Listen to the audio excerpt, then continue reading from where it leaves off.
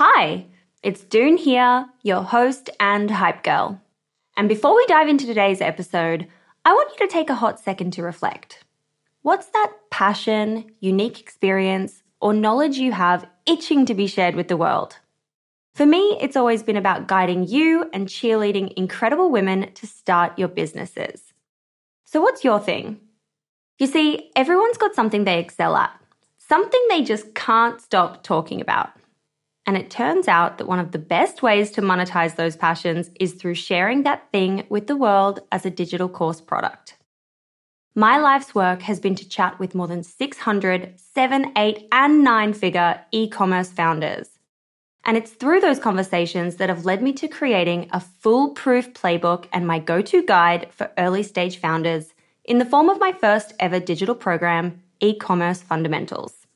But it wouldn't have been possible without Thinkific. The beauty of this platform lies in its simplicity. Cute templates and a super easy to use editor. No coding headaches, no tech-induced stress, just pure focus on what matters most, the content. So if you've ever been curious about building a course to teach your passion, this is the way to do it. The genuine support from the Thinkific team turns it from this lonely, confusing headache into the most fulfilling and easy project. Go to the link in my show notes to get a free trial on me. This is Susan Griffin Black for Female Startup Club.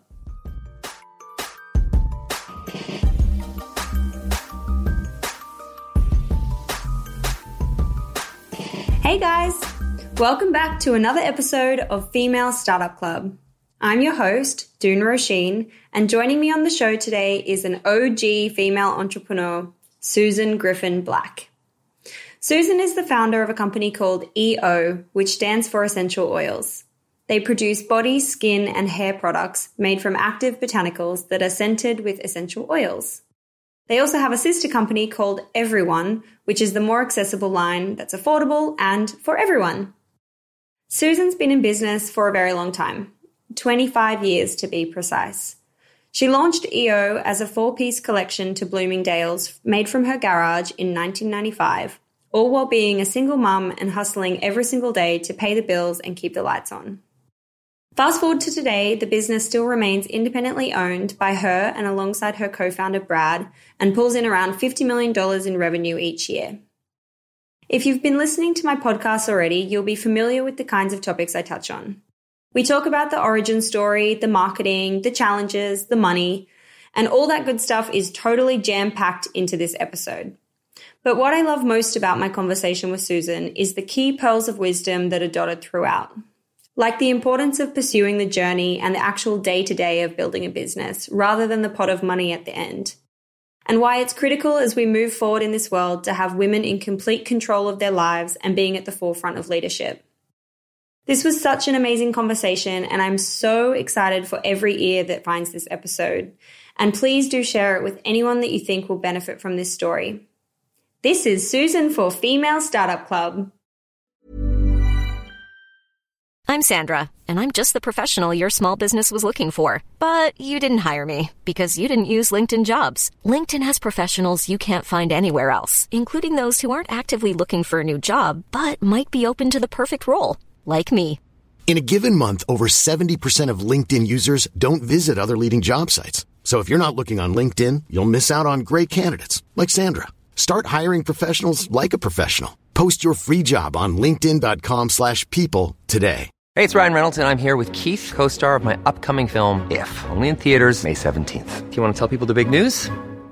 All right, I'll do it. Sign up now and you'll get unlimited for $15 a month and 6 months of Paramount Plus Essential Plan on us. MintMobile.com/switch. Upfront payment of $45 equivalent to $15 per month. Unlimited over 40 gigabytes per month. Face lower speeds. Videos at 480p. Active Mint customers by 531.24 get 6 months of Paramount Plus Essential Plan. Auto renews after 6 months. Offer ends May 31st, 2024. Separate Paramount Plus registration required. Terms and conditions apply if rated PG. There's never been a faster or easier way to start your weight loss journey than with PlushCare.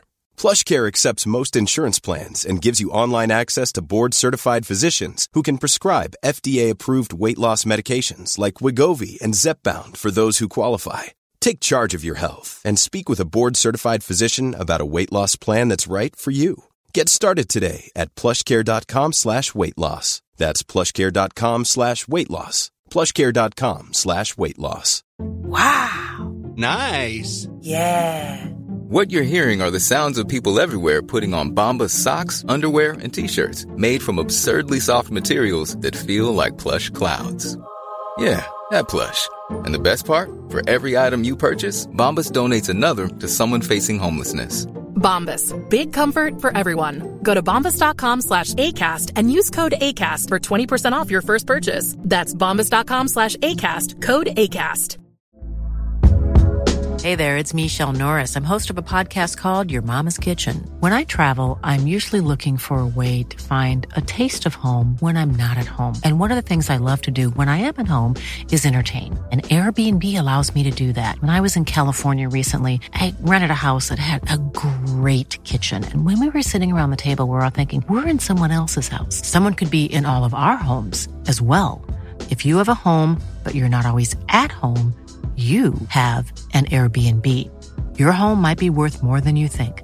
Find out how much at airbnb.com/host. I'd love to go back to the beginning, Susan, to hear about the origin story of EO and how it got started in the beginning.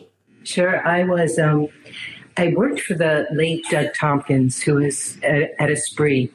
And he was an amazing conservationalist. And in that time, that was like a portal. I was a clothing designer, and I had the opportunity to meet just the best of the best designers, graphic designers, and really thought leaders. You know, Anita Roddick came through, and so did David Bauer and David Foreman. And really, it was the continuation of what Rachel Carson started in the 60s. And what Doug was particularly interested in was in how we were making clothing around the world. And what really the portal for me was looking at how cotton was being grown and all the toxic pesticides and how workers were treated. And I just saw what the possibilities were to make that different, even though I could tell it was going to be a very long haul, you know. And so that was just a really brilliant year that I spent there. And then his partner, Susie Tompkins, bought the company. Doug moved to Chile. And I wasn't sure, you know, how this initiative was going to continue because the structure was a little bit different. And I was sort of looking around for something that had a little bit more heart and meaning and connection if I couldn't sort of continue down the path of reparation and understanding how we were going to continue in the clothing business. And I was on a trend trip in London, and I was running sort of back and forth between, you know, sort of Covent Garden, like Paul Smith and Muji, you know. And I stumbled into this little courtyard called Neal's Yard. And right at 12 o'clock, I walked into this little apothecary, and I stopped. It was like the smell was so beautiful. It was honest. It was vital. It was like being outside in this little space, and there were dried herbs and tinctures and essential oils. And I picked up this bottle of lavender angustifolia, actually from France. And I inhaled, and my life was changed. It was sort of like I looked around just to see if anyone was watching me, because I felt like I was totally transported. And I thought, this is really what I want to do. I want to learn everything about this, and I want to work with these, you know, these essential oils. And so that's the short story, and a very long story of how that came to be. But I would just urge everyone always to think about those moments when you receive information and you're absolutely, it's not really a thought process. It just goes sort of right to your heart and soul.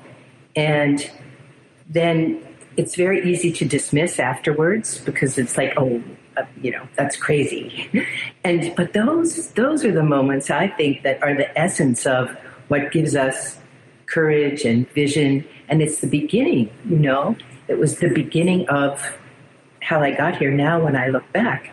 Some other factors are my son was 4 at that time, and I could just see how wearing it was going to be to travel the way that I've been traveling, and this very disparate life, and not be able to go to every basketball game and every parent-teacher conference, and just having to swap out so many things and not be aligned and integrated, So that was another big motivation somewhere in there to think of what else could I be doing that was a little more, had a little more heart and meaning. And eventually, it came together. Yeah, so I think it's just crazy how a moment can change the course of your life. And in your case, it's gone on to be, 25 years of building this incredible business. And yeah, it's just an interesting thing that in that moment you knew with your full heart and soul that that's what you wanted to do. And so what happened then? So then I was trying to figure out a way to bring this whole experience that I had, back home with me, and sort of teased it apart, and realized that someone I knew the woman from Neil's Yard. And so I went there and I worked in the store for a bit to learn everything, and studied aromatherapy, took a crash course in cosmetic chemistry at UCLA, and I imported those products for the U.S. for a bit, and then we parted ways. And in 1995, we launched EO. And I had been tinkering really with essential oils and blending and learning, so I'm pretty self-taught through trial and error. And we had a little cult following because of being in the clothing business. Things were kind of transferable to beauty editors and so forth. And in 1995, Bloomingdale's ordered some product for their exclusive product, 4 essential oil blends for their holiday catalog. And we didn't really have a name for the company yet. So I sat next to my friend who was a designer at Apple. And I liked everything minimalist, clean type. So we picked the type, and it was a teeny little label. And instead of really talking about aromatherapy, I wanted to talk about the oils themselves. So we called it EO. It stood for essential oils. That made sense. And developed 4 blends and kept going from there. Wow. And so back then, you didn't obviously have the foresight to think, hey, I'm going to grow this amazing business over the next, few decades. What was it like in those early days? Was it the struggle? Was it hustling to get by, or was it taking off quite quickly? Oh, no, it was definitely hustling to get by, because I started really without a particular plan. It was sort of, I'm going to do this, and then the next thing would open up. And, I was a single mom, and I had, some support in terms of, back and forth custody with my former husband. And so I was really had a little severance from a spree, little savings. So I knew I had to build it in a way that was quick and sustainable. And it was like, what is the shortest way to cash flow so I can keep it all going? And fortunately, we got a large order from Birkenstock, a little foot care kit. And the person I was dating at the time, who is now my husband and is still my business partner, for all these years, was like, he could do anything. So when he saw this order and he saw that we were thinking of pouring it, from the beaker into the bottle, and there were 10,000 bottles, he was like, oh, no, we have to figure out a way to gravity feed and, fill this faster. And he kind of had me at gravity feed, I was like, the angels were singing at Gravity Feed, and we worked like nonstop to fill this order. And then that was sort of the beginning of being able to see that manufacturing was really an essential part of what we were doing. So we had a little warehouse space, and we made the products that we could, and everything was sort of cold mixed, or we had a little hot plate for lip balm, and just started to sell gift stores or anyone really who would buy from us. Kind of like starting out with the mom and pop kind of shop. Definitely. And then aiming to get into bigger retailers. Definitely. And, borrowed money from family and friends, raised a little money over those first few years, about $100,000. And, bought, a 10-gallon pot and then a 20-gallon tank, and then just kept learning everything we could. And then, we tried to have contract manufacturers, but they didn't like working with essential oils, especially at that time, because they're a little finicky and each one is different. And so we just were determined to not use synthetic fragrance. So we just made it ourselves, That's so amazing. And in those early years, because you had your life circumstances, you're a single mom, you needed to provide for your child. Did you become profitable quite quickly because of the way that you were structuring the business? No, but we were at break even. So, I was very practical about this. Like, if I could take enough money to live as my salary and borrow enough, and I could always max out my credit cards, because I had a strong working life before this. Then, and I also made sure that if I could get COD terms, or, at the time people would put orders on credit cards, or anything I could get for people to pay up front, it was worth a couple of points of a discount, because I really became the cash flow queen. And to this day, I would recommend that for everyone, because it really is the lifeblood of the business. And you could manage, even if you're very profitable, but without cash flow, it's, no go. You don't have enough money for payroll. It doesn't matter how good the margin is, So, it was very organic and very, all credit cards maxed out, all cash from every direction, and we just kept going. That bootstrap vibe. Mm-hmm. For so many years, yeah. Yeah, for sure. And obviously you have, 25 years in the business. It's a really long time to cover. But I want to know from your point of view what the real inflection point was when things started to change and you were like, okay, I can just breathe a little bit more now and I don't have to hustle the same way that I was in those early years. I think it's not, it's fits and starts. We would get to a place where it would be like, wow, I'm not sweating payroll. Things are humming along. We're getting new accounts. So about 2 years in, we started selling to Whole Foods. And at that time, they had about less than 50 stores. So we were able to really be part of the natural products market and grow with Whole Foods. And then that was a very natural place for us to be, like-minded, kind of tribal, lots of support, beautiful community.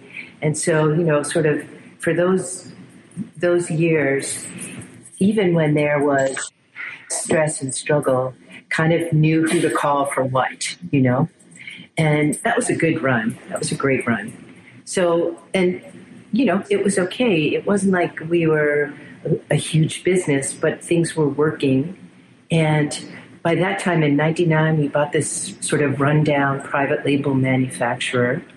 So we expanded from an 80-gallon tank to 1,000-gallon tanks. They had the capacity to. Wow. And they taught us, really how to scale up. And we inherited a chemist and some really good compounders. So we were able to do different things. And then, of course, along with that came increased overhead and equipment that had to be working a lot more time than we could ever imagine. So we would do some private label, runs for people. And it was just always a matter of, okay, what is the next right thing that we could do to keep it all going in the best way?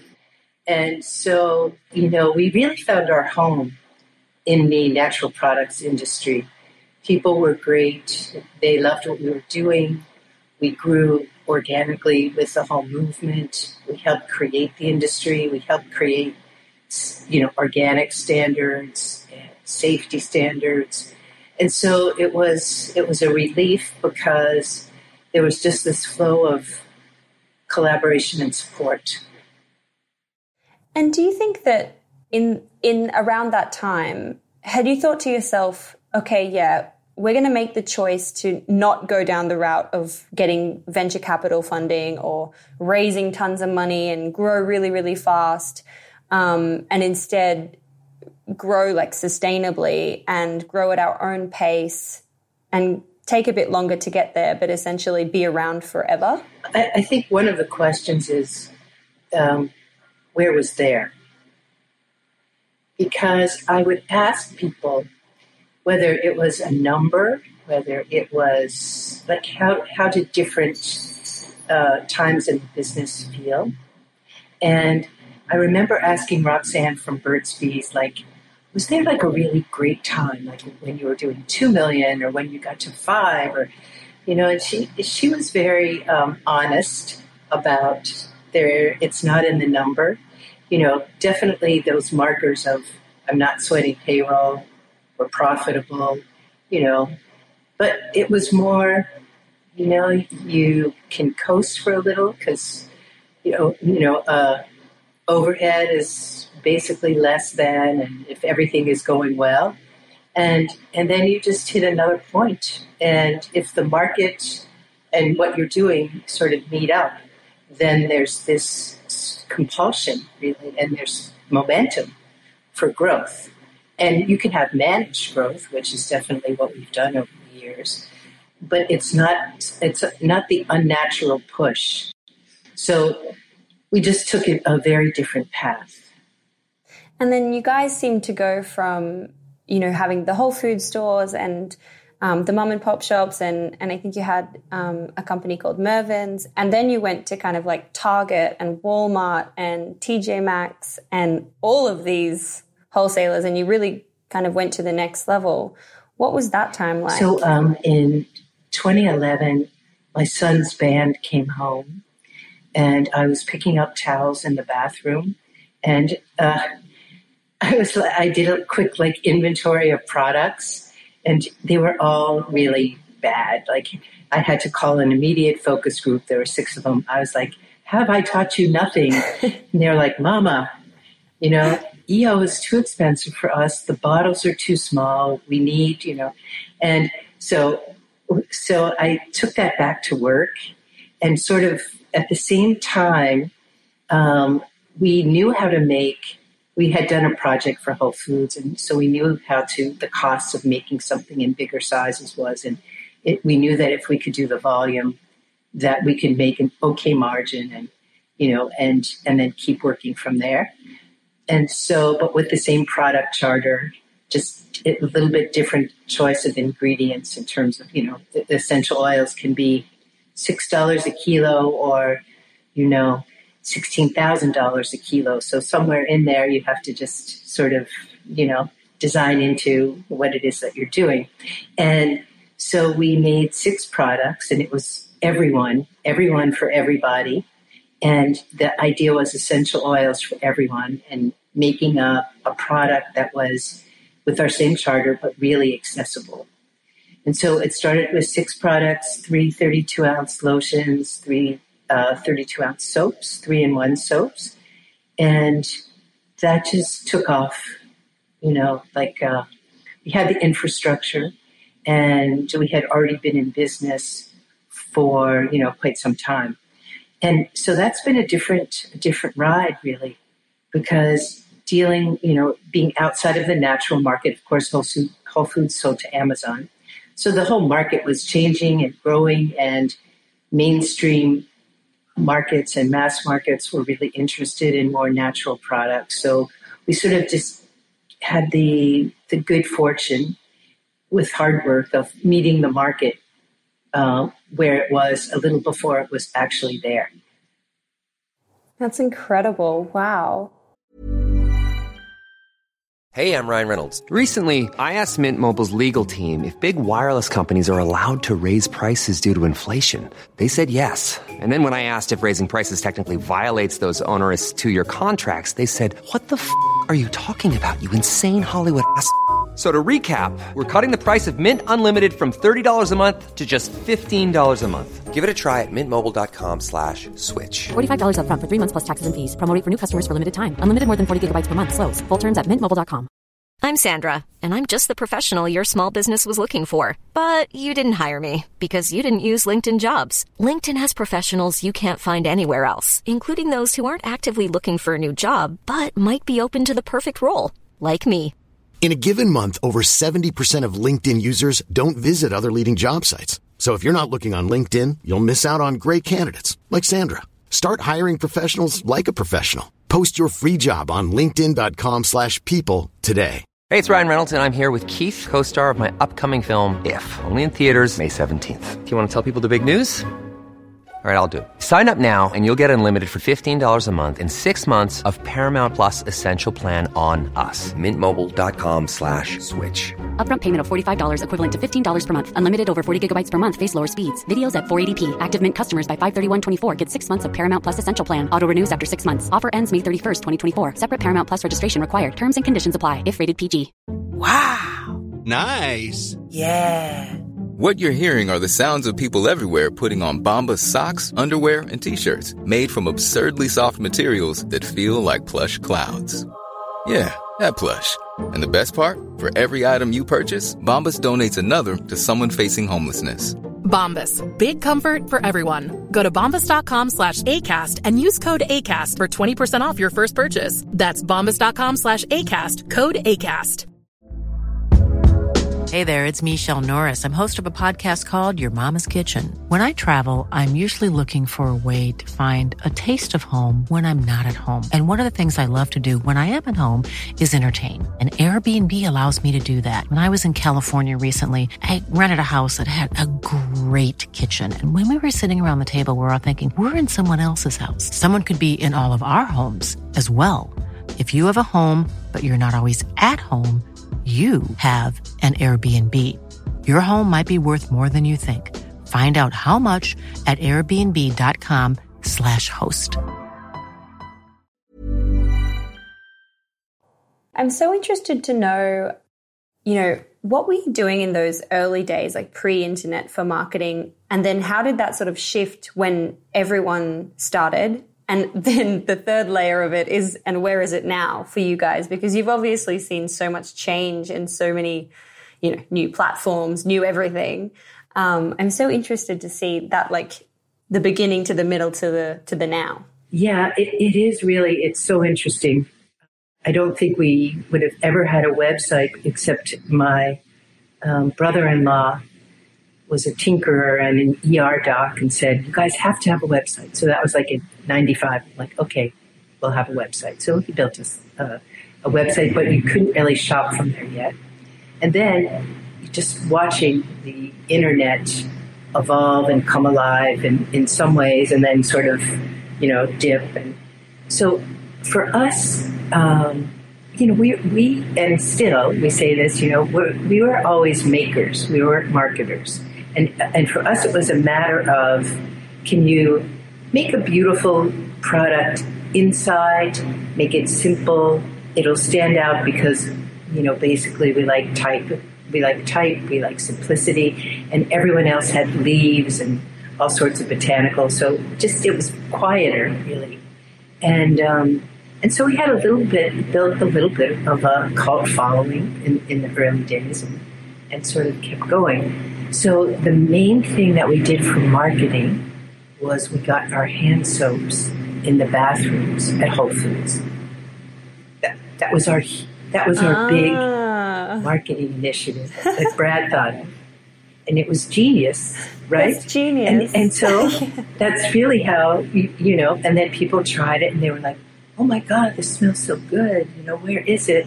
And then we had, a hand sanitizing wipe stand outside of every Whole Foods. And so that was marketing. I love that. Get it onto as many hands as possible. Yes. And, it worked. And we didn't really have to think that much about it because, we were growing at a steady pace and we knew our customers. And so when we got into distribution, so instead of, going to Whole Foods, going to our customers, that was, palletized shipments and everything. And couldn't really control where it was going, but it was in the natural foods market. And we started really looking to see what else we could do for marketing. So, it was more of doing demos and sampling than it was anything else. And so then, we started down the path of e-commerce late in the game and never really thought about D2C as such a driver, even though when we looked at it, we're like, the margins are so much better. Why aren't we spending all of our energy? And we were at 38 people for a very long time, and then EO launched, and everyone launched, and then it was sort of like, it's been crazy since then. So we're at about 160 people, and we've got about 3 buildings, and we still manufacture everything. And so we have a brand studio now that's a little bit more, buttoned up, put together, includes digital, and, have invested in digital heavily, I guess, over the past few years. But I really mean few years, it's not like in our DNA yet. And our Amazon business has been great, and, the Thrive Markets and iHerb, and we've put in a MAP policy years ago. So we've been really trying to manage it alongside with other retail growth, Target.com and Walmart.com, and just trying to figure out this omni-channel world that we live in with some sort of semblance and mastery without going crazy. And it's very fortunate because we hired a president a year ago who is extremely well-versed in omnichannel and digital first, really. And it's transformed the way we think about things and the way we do things. And we could really see the results of Tom's thinking and vision and strategy over the past year when COVID hit, because everything was unprecedented, really in demand. Yeah, and I imagine during this time you would have had to have, pivoted or made changes to the way that you're producing and selling, yes. Right? So the only thing we're making really since mid-March is hand sanitizer and hand soap.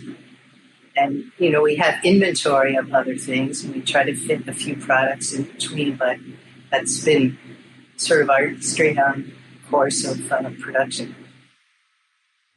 I think I read that you guys had increased by like 1,300% or something, through the roof. From every channel, and so I was on my way to the trade show, which was canceled as soon as I sort of got to Southern California, and this is our annual national products trade show where we see all of our friends and community once a year. And I thought, wow, this is really something. And by the time I spent a few days in Southern California, went to New Mexico, came home, we have a little retail store in Mill Valley, and there were people lined up around the corner for sanitizer when I got home. And I was like, oh, this is terrible. And then what I noticed is, we're in the business of taking things off of the manufacturing line, putting them on pallets, and putting those pallets in a truck to go to warehouses, everywhere. And then it ships back to my neighborhood stores, right? Because that's sort of what we signed up for. So getting hand sanitizer in the hands of local first responders became our priority. And so, it was just, it's really been a fascinating and challenging time. Do you think, post-COVID and post the current landscape, you'll go back to producing the same amount of products in your line that you were before? Or do you think you'll kind of become, more of a brand that's like hand sanitizer and hand soaps and things? What does the future look like? I think for everyone, especially that we're, and really looking at how we've evolved over the past years, because we're makers, we just tend to be over-skewed. We just, we can make anything. And so that's always been our, let's try this, let's try that, without the real rigor, discipline, testing, verification.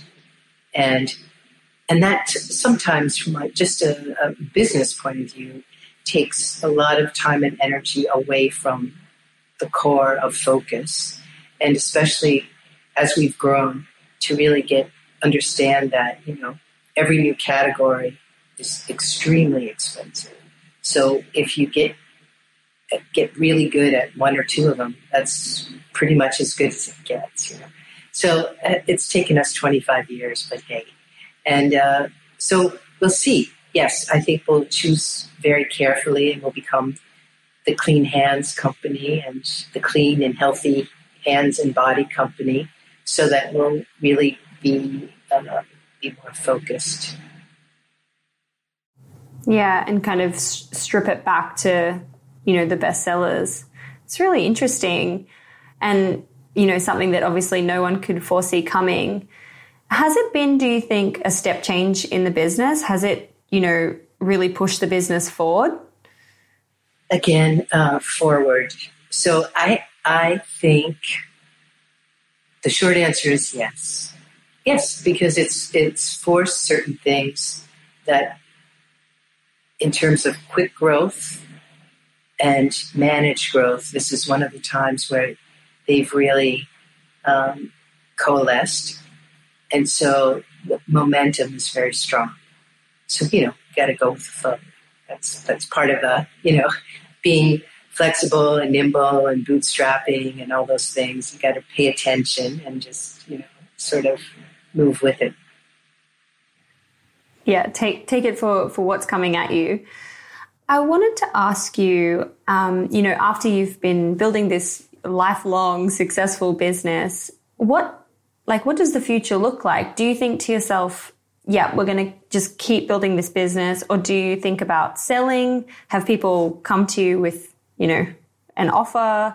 What does the future look like in that regard? Well, it is so interesting because I've been on panels, over these years, and people are always talking about Series A and Series B, and and then and even in listening to your podcast, and it's so interesting to me that it's so much about it feels a lot less about the journey and the sort of everydayness of it, and what's the strategy and what's the exit strategy as part of that.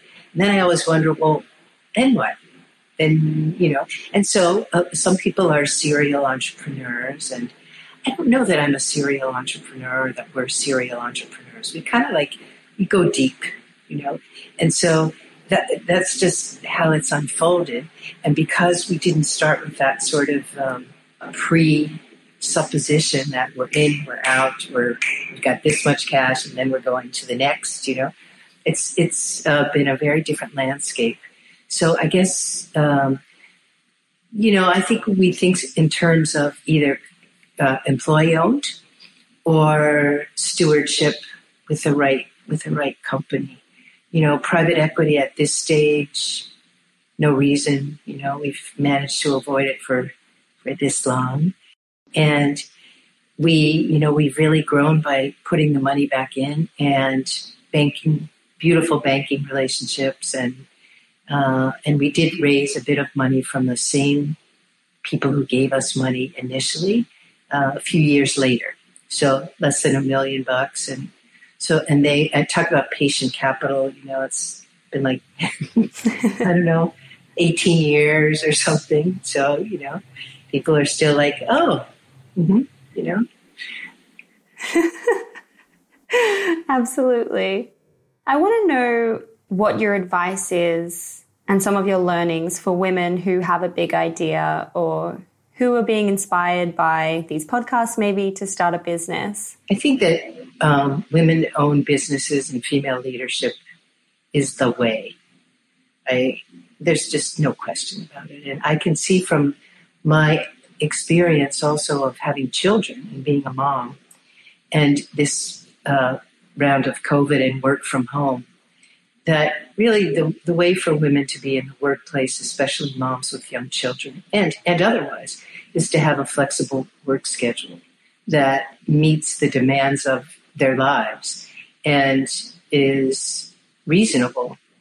And so, because I can just look around and see how much stress not commuting has taken out of the equation of so many people that I work with. And when we hire people, I always say, like, are you sure you want to commute like this? I think it's just a cruel thing to do 5 days a week and then have all these other things that you have to do for other people.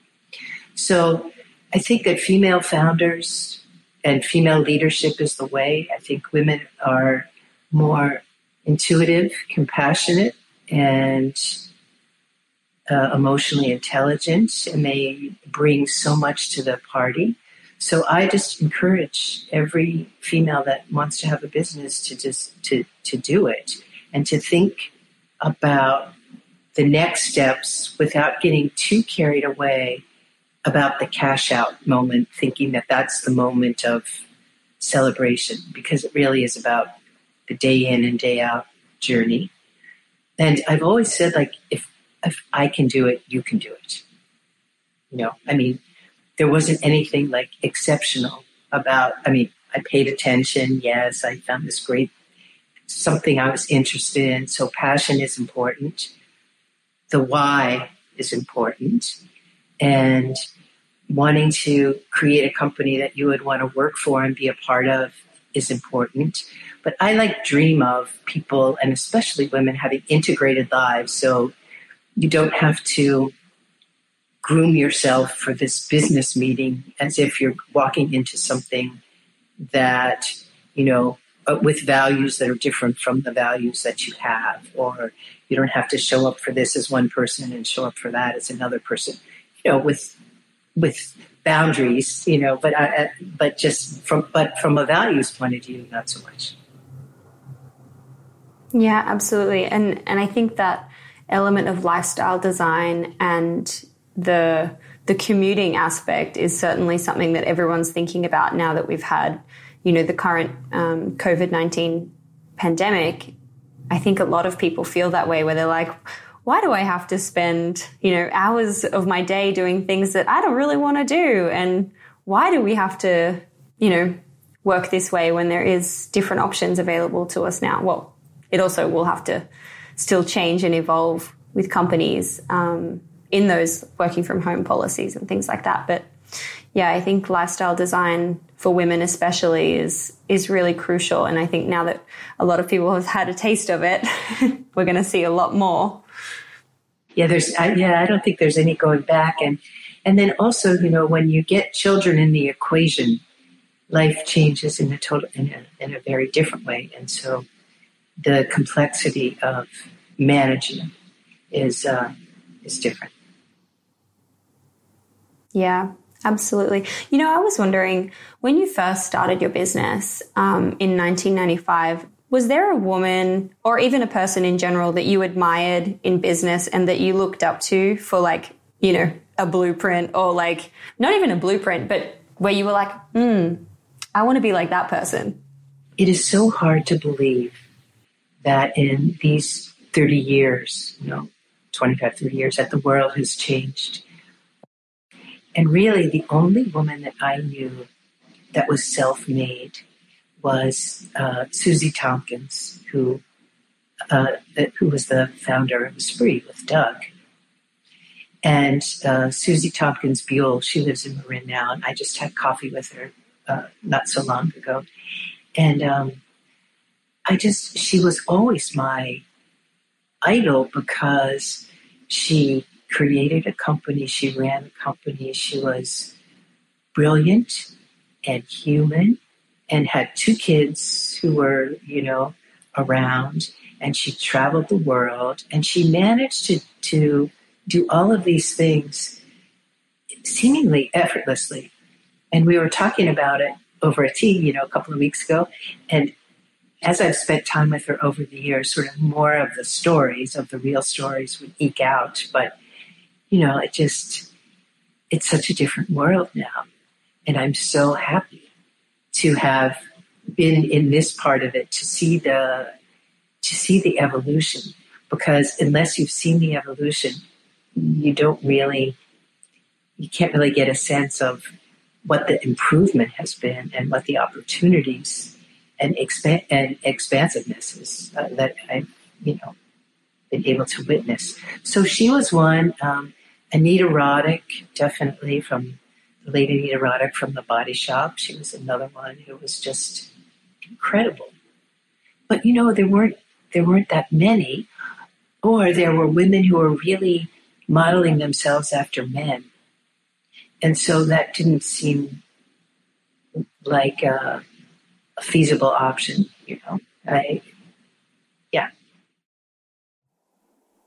They must be, those women must be so proud to know that, you were looking up to them and to see what you've now built and what you've created for the world and for your own family.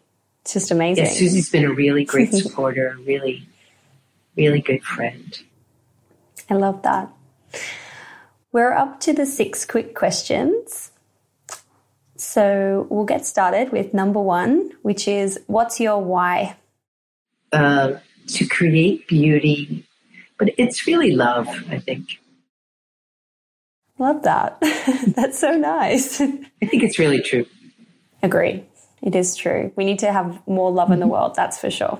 Can never have enough. Number 2 is, what's the number 1 marketing moment that made your business pop? I think it really was this. We have mini moments, and then this COVID situation and our partnership with Lyft and just the inflow and influx of demand was incredible.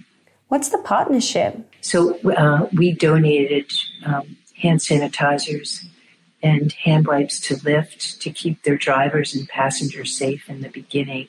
And that had a really incredible ripple effect out there. And then that enabled us with the demand to deliver to all first responders in our area. So you can just see sort of how one good thing, can beget quite a few more good things. Isn't it funny how that's the strategy, or not the strategy, but that's the thing you've done now, but that's also what you were doing in the very beginning when you had your hand soap at Whole Foods. It's carried through on this whole time. That's crazy. Number 3 is, where do you hang out to get smarter? I'm a Zen Buddhist student, and so I find that, going to Zen Center or just now on Zoom, just really paying attention to that community is sort of allows the information that I do get from all of these other sources to sort of integrate and settle. But I kind of read everything, watch everything, just absorb, Do you have any recommendations for reading that I can add to my list? Zen Mind, Beginner's Mind. Great. I'm going to order it after this. Yes. Straight on Amazon. Thank you. Question number 4 is how do you win the day? And that's around your AM and your PM rituals that keep you feeling happy and successful and fulfilled. Yeah, I'm sort of a night person. I always have been. So I like to get up particularly early, like 7:30, and then I read for a good hour and a half. I read everything from the Times to Fast Company to some articles in Medium to Dave Pell's Next Draft. So just a really good look at everything that's happening and how things connect. Harvard Business Review. So from all sorts of disciplines, and have a coffee, 10-minute meditation, and then start the day. Sounds like a really great way to start the day. Really nice way to get it started. Question number 5 is if you only had $1,000 left in your business bank account, where would you spend it? Lavender essential oil. It's my favorite. I use it every day. Because I know we could sell it it's a bestseller, right? We could sell it the fastest and then keep going. I believe it. I totally believe it. When I run out, I'm like, I have the empty bottle still so I can still at least sniff the bottle. Oh, I love lavender oil. It's always in multiple of my bags. Question number 6, final question, is how do you deal with failure? And it can be around a personal experience or it can just be your general mindset and approach. I think for me, it's been so often in so many ways and so many things and at different levels, and so it hits different points, is first to accept it and to really sort of, it's sort of like first denial. Like, is this really happening? Do I have to really deal with this? Then it's sort of like, oh, this is happening. And then moving quickly to solution, if there is one, I'm not talking about personal loss here or grief. I'm just talking about, we ordered too many bottles and there's a recall, or I'm talking about, typical sort of business things here. But, is how no blame. It's like, what did we do? What can we learn? What's the fix? Love it. I'm just so happy that I got to chat to you today, and I'm absolutely in awe of what you've built and everything that you've been doing. So I'm really grateful, and thank you so much. Thank you so much. Such a pleasure, and you're such an inspiration, and I really love the work you're doing. So all best to you, and I hope our paths cross soon. Hey, it's June here. Thanks for listening to this amazing episode of the Female Startup Club podcast.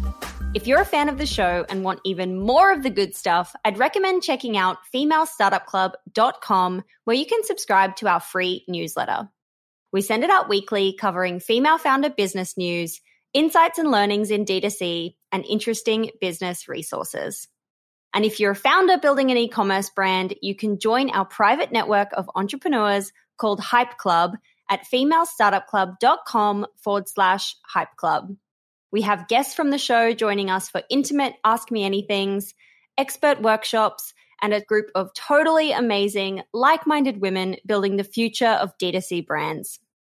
As always, please do subscribe, rate and review the show, and post your favorite episodes to Instagram stories. I am beyond grateful when you do that.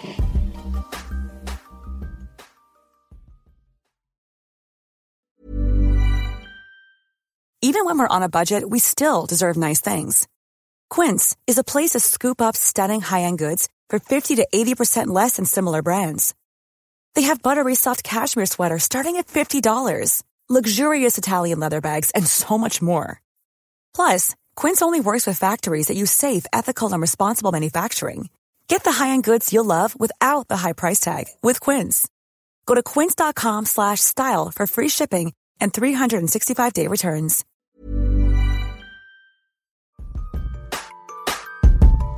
Hey, it's June here. Thanks for listening to this amazing episode of the Female Startup Club podcast. If you're a fan of the show and want even more of the good stuff, I'd recommend checking out femalestartupclub.com, where you can subscribe to our free newsletter.